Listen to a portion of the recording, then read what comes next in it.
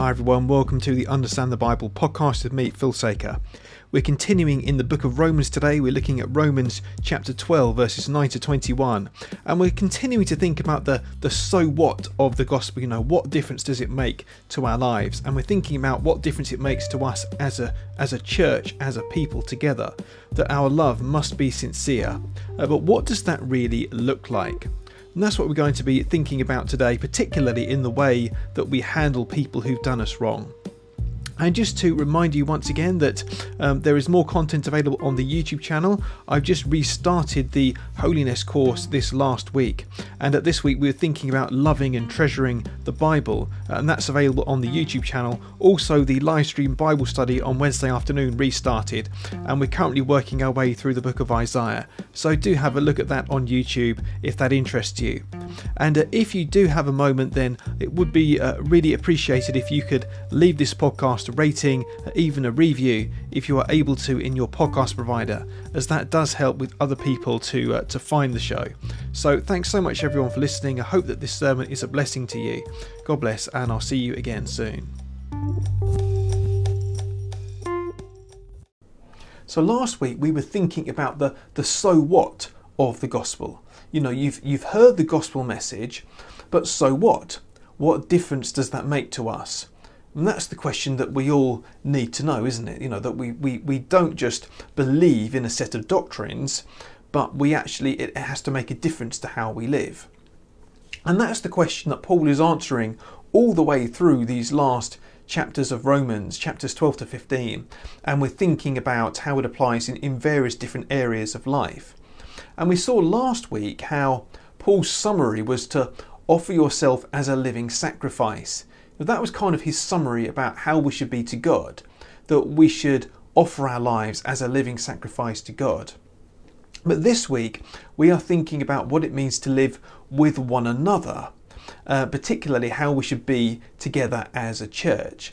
And Paul's summary here is in verse 9. He says, love must be sincere.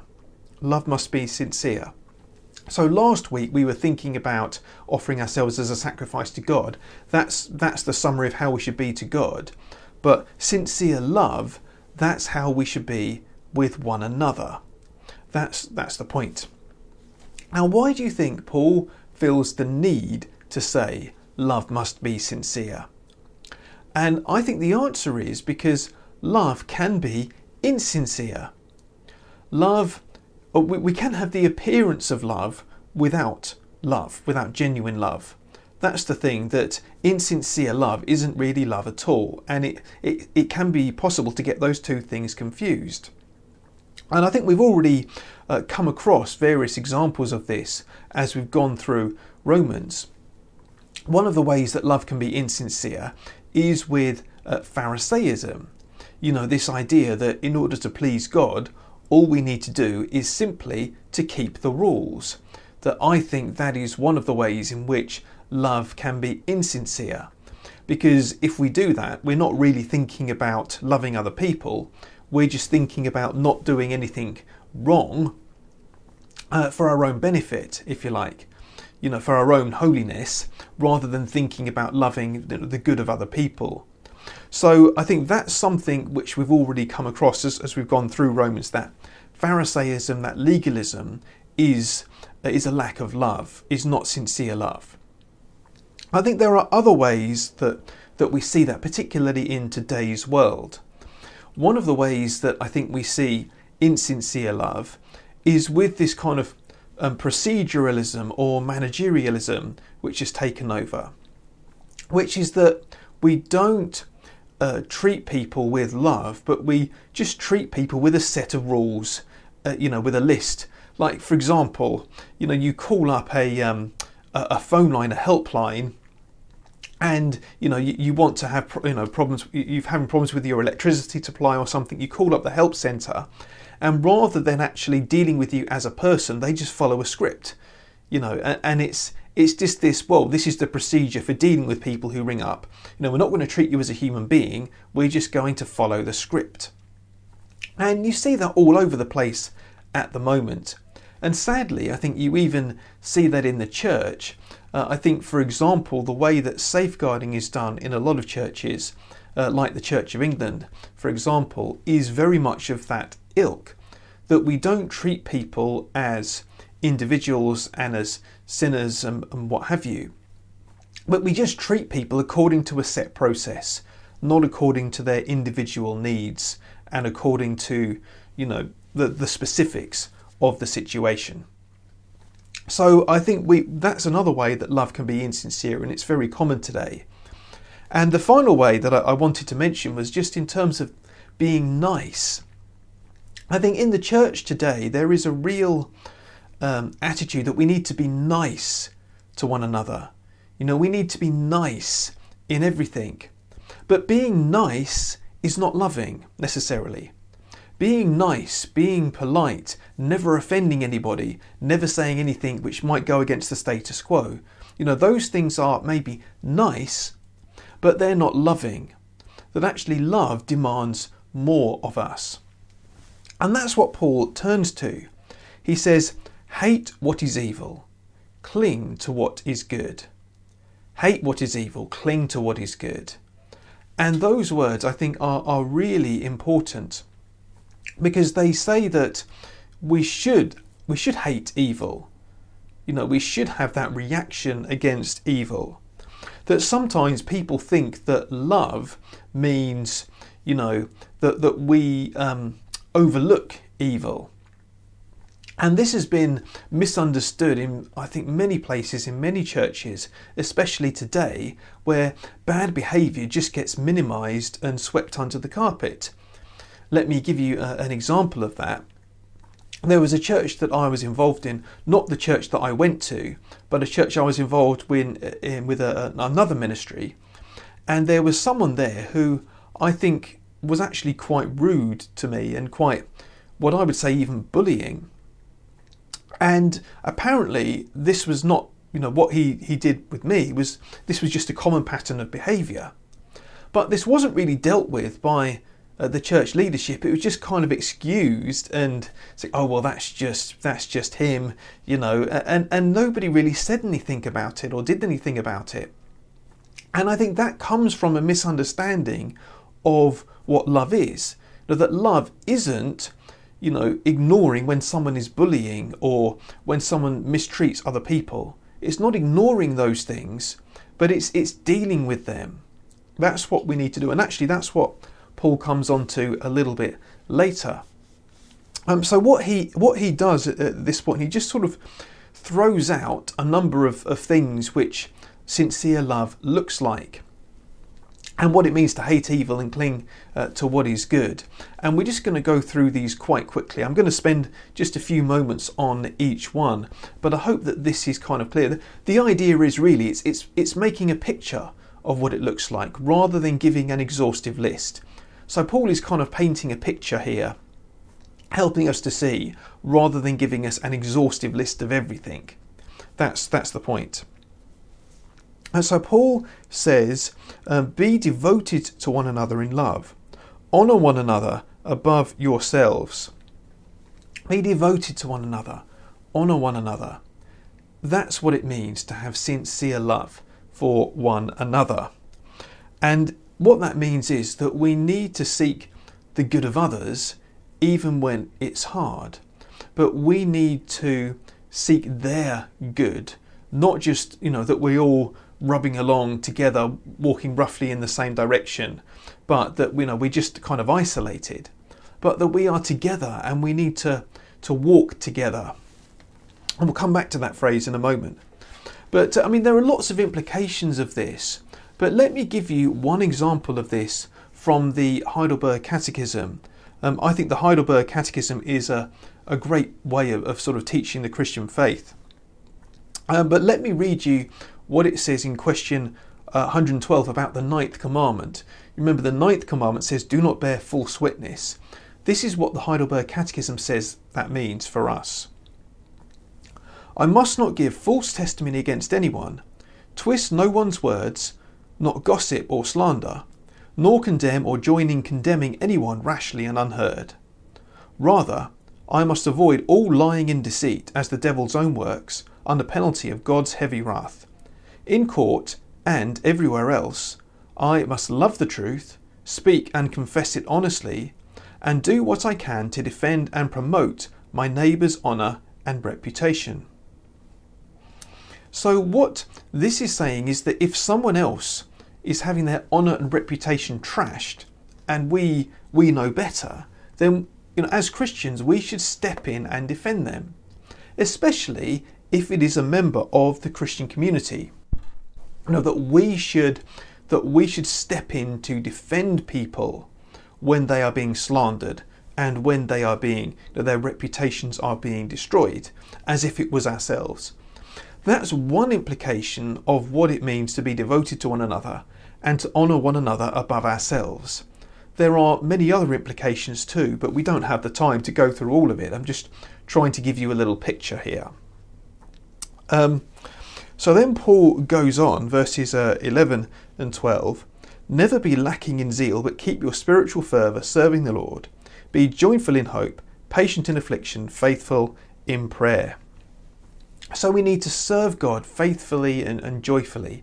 And we need to keep doing it, not being discouraged, but to keep on serving Him. And I think this goes back to sincere love, because love is a very powerful motivator, isn't it? That at the end of the day, I think love is what keeps us going with God and with serving other people. Now, if we really love them, if we really care about them, then we won't be discouraged ultimately, but that we'll keep doing it because we want to keep loving them. We want to keep serving them. And I think that's what Paul is saying here, that love and faithful service go together. That if we really love the Lord's people, then we will keep our spiritual fervour. Then we will be joyful and patient and faithful and so on. That those things go together. That love is the driving force which brings those things together. And then Paul says, verse 13, share with the Lord's people who are in need. Practice hospitality. So we need to do more than just words, but we need to actually let our words translate into action.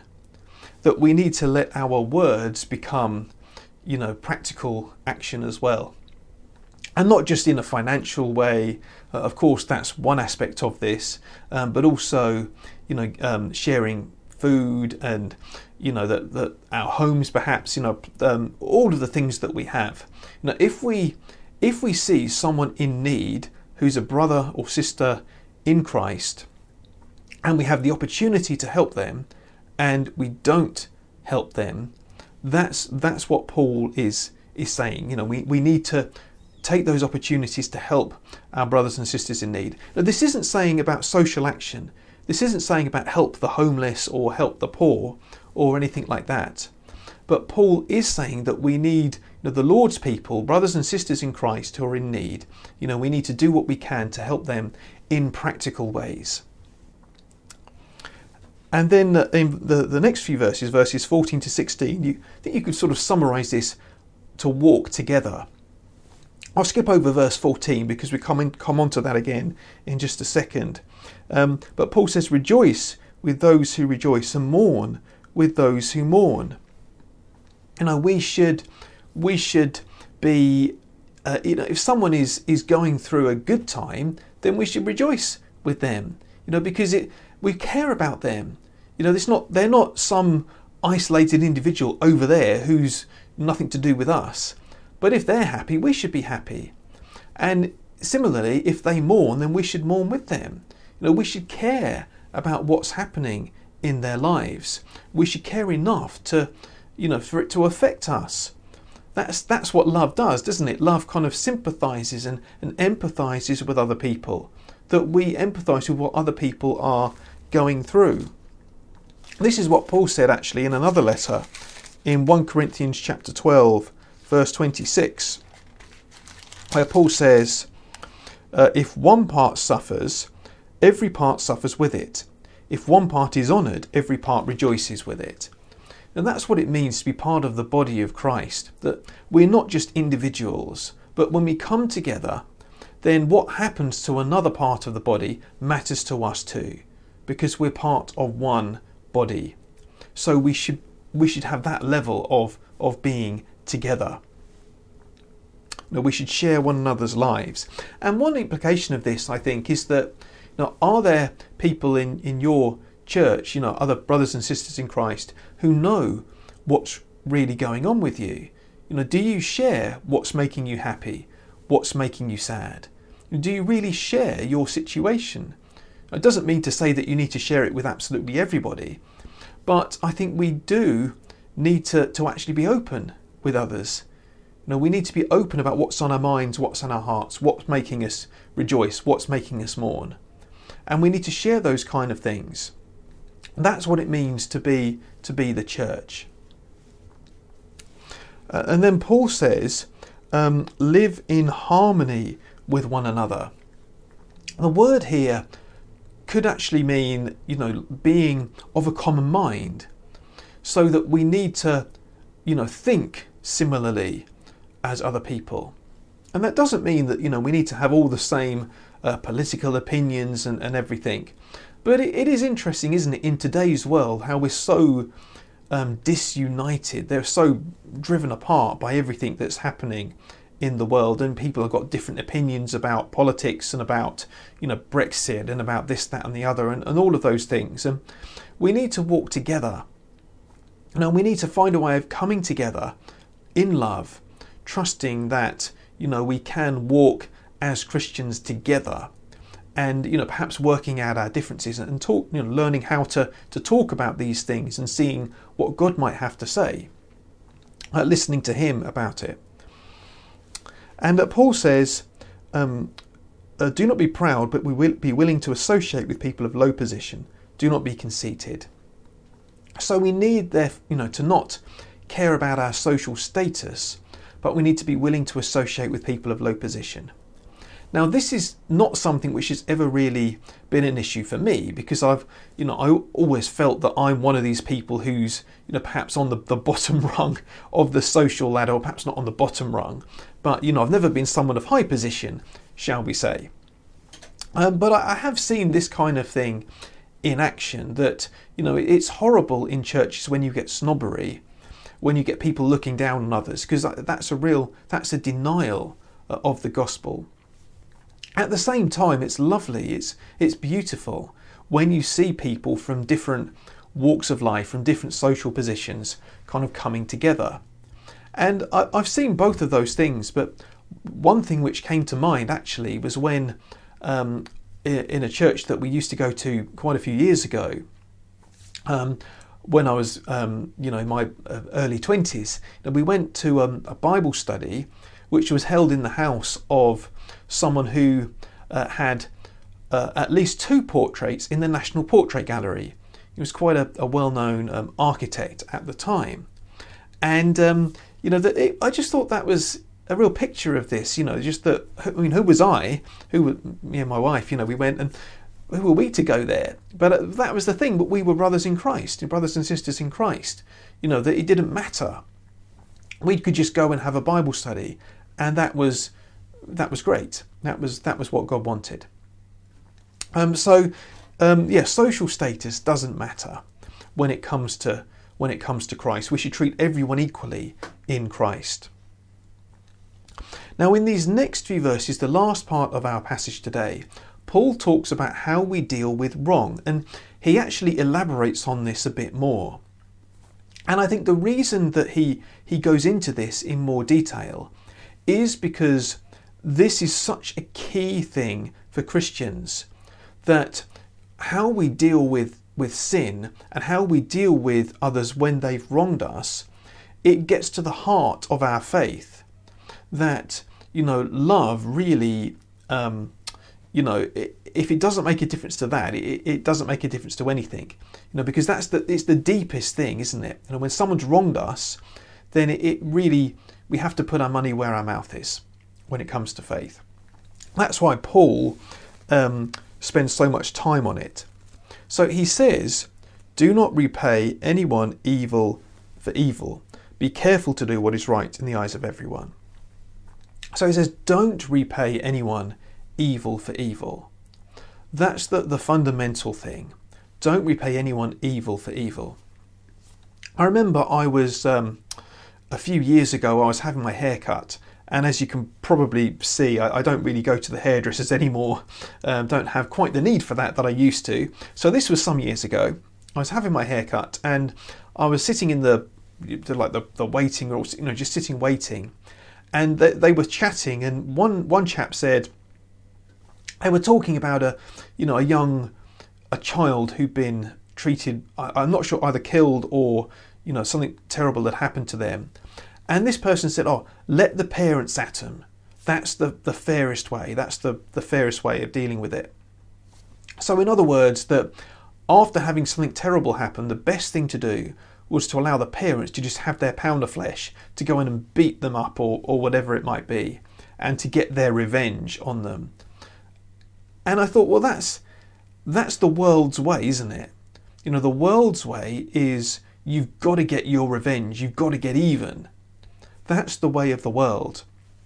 And what Paul is saying is absolutely that's not the way that we should be as Christians. Instead, he says we should, verse 18, if it's possible, as far as it depends on you, live at peace with everyone. I think what this means is that we should be prepared to take a hit and to suffer an injustice, even if it means, we have to let it be for the sake of peace. Now, how can we do that? How can we take an injustice? And Paul says, he goes on, do not take revenge, my dear friends, but leave room for God's wrath. For it is written, it is mine to avenge, I will repay.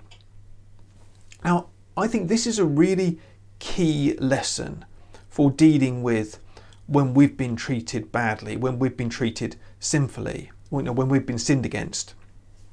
Don't get revenge, but leave room for God's wrath. And the reason is because we know that when we are not really capable of dealing with these things rightly. This is what James says a little bit later on in the Bible, in the New Testament, James chapter 1 verse 20. He says, human anger does not produce the righteousness that God desires. Human anger does not produce the righteousness that God desires. Now, this is a lesson that it's taken me a long time to learn, but I think this is an important lesson for us. And maybe part of the reason it's taken me a long time to learn it is because it really requires someone sinning against you in order for you to really understand it. And I think, perhaps for a lot of us, we can go through life without experiencing that very, very much. I mean, it happens in minor ways from time to time.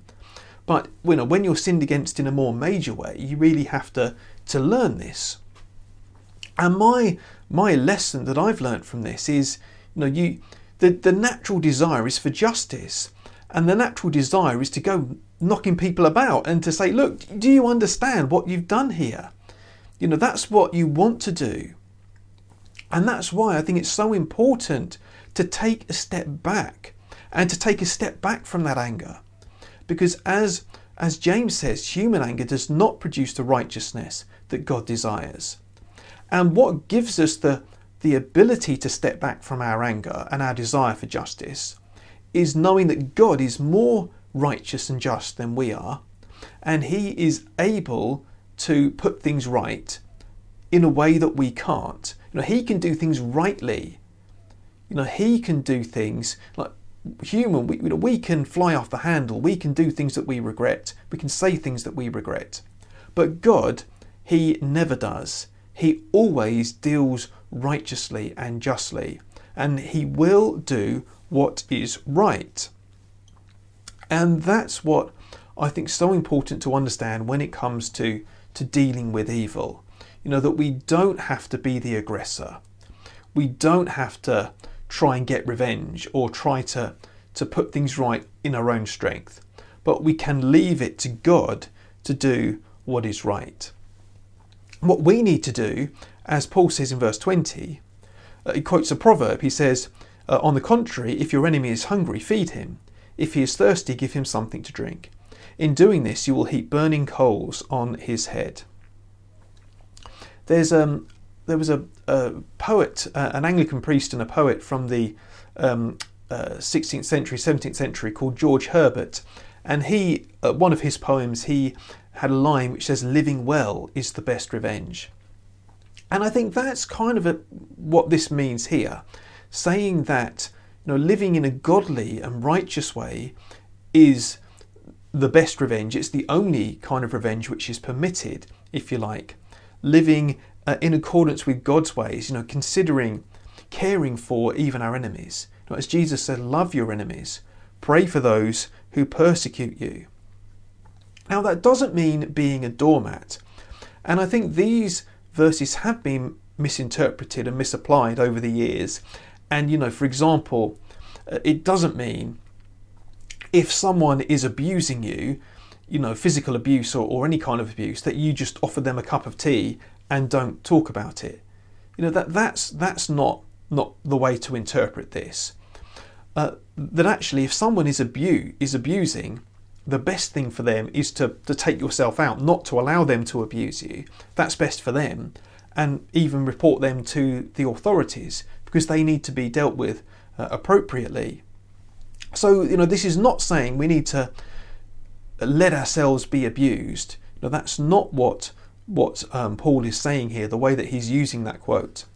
But rather that we should have a care and concern for our enemies, and we should always be looking for what's best for them, even if that means thinking about, stepping away, reporting them to the authorities perhaps, and what have you.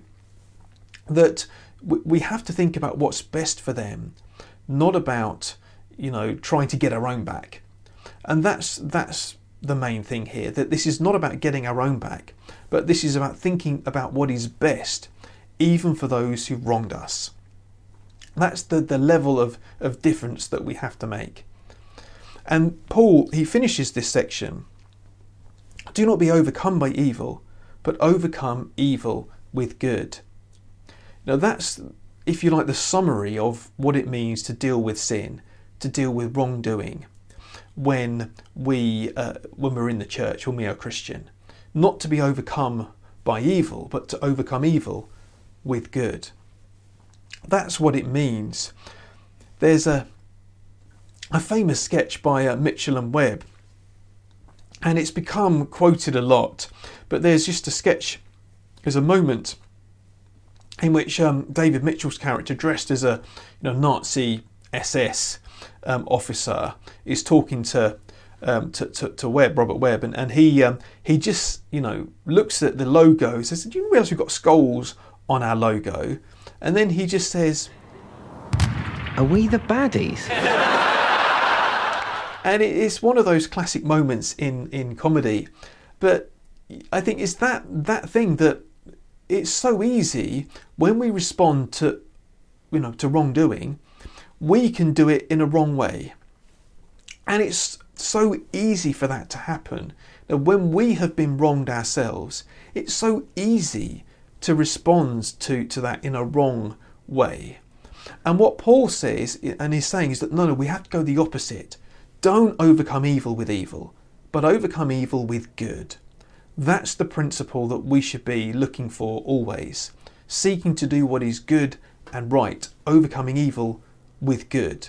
That's what we should be committed to as Christians, rather than letting ourselves go down a path where we, just do what the world does. And actually, I think all of this is, as Paul says in the previous chapter, to be transformed. Don't let the world squeeze you into its mould. Don't go along with what the world does, but be transformed. I think you see that perhaps most clearly in how we deal with sin and wrongdoing. Now, when we've been sinned against, the world will do one thing. The world will just retaliate. The world will take revenge. But what we need to do instead is not take personal revenge, but actually leave it to God, and we need to commit ourselves to doing good. That's the way that we we shine out, as we make a difference in the world, one of the key ways is how we deal with sin and wrong against us. So let's just take a moment to conclude. The world is full of insincere love, I think. The world is full of this kind of insincere love of either legalism, you keep the rules and you're all right, or proceduralism, or don't treat people according to their needs, according to them as human beings, but just treat them according to this process, according to this set of steps, or just being nice to them rather than actually loving them. And we as the church, we have to be different. That in the church, love must be sincere. That's the thing. We have to have real love for one another. And there are lots of different ways in which we can demonstrate love for one another. There are lots of different ways, as Paul outlines, that we can do that: honouring one another, being devoted to one another, living at peace, walking with one another, all of those things. But perhaps most clearly, that sincere love is shown in the way that we deal with sin and wrongdoing. Rather than trying to get our own back on people, we actually seek to do good and leave the justice to God. And there's more to say on that. We'll come on to that next week. But particularly how we deal with wrongdoing against us, that's how our light shines out perhaps most clearly. The good thing is, and I just wanted to finish with this, that sincere love, you might be thinking, well, I don't have that kind of love. I don't have that kind of love. And I can sympathise because, love is hard, isn't it? It's hard to love other people and we don't have it. But then that's the point of the gospel, that we don't love others as we should, but God gives it to us by the power of the Holy Spirit. I'm just going to read you a few verses from 1 John chapter 4, verses 13 to 16. I'll finish with this. But this is saying that we don't have that love in ourselves, but we rely on God's love working in us. That's what we need, and that's what we have to ask for, is for God's love to be at work in us, to do what we can't do ourselves, to give us that sincere love for one another. This is how we know that we live in him and he in us. He has given us of his Spirit, and we have seen and testify that the Father has sent his Son to be the Saviour of the world. If anyone acknowledges that Jesus is the Son of God, God lives in them and they in God. And so we know and rely on the love God has for us. God is love. Whoever lives in love lives in God, and God in them. We know and rely on the love God has for us, and on God's love living in us. And that is a summary of the Christian life, not in our own strength, but in God's strength, sincere love in God's strength. Let's take a moment to pray. Heavenly Father, we recognise as we read through this passage just how far short we often fall in loving one another and being devoted to one another, honouring one another above ourselves, in all sorts of ways, but especially in the way that we deal with things when we've been wronged. And too often we respond like the world, with anger and with revenge, when we should be responding with love. And so we pray, Heavenly Father, that you would so change us, that you would grant us to love, to be able to respond rightly, and to be able to take a step back and leave room for your wrath, and to be able to bless and not curse even our enemies. So please give us sincere love for one another. Help us to grow in love, and not in the power of our own strength, but in yours. We pray in Jesus' name. Amen.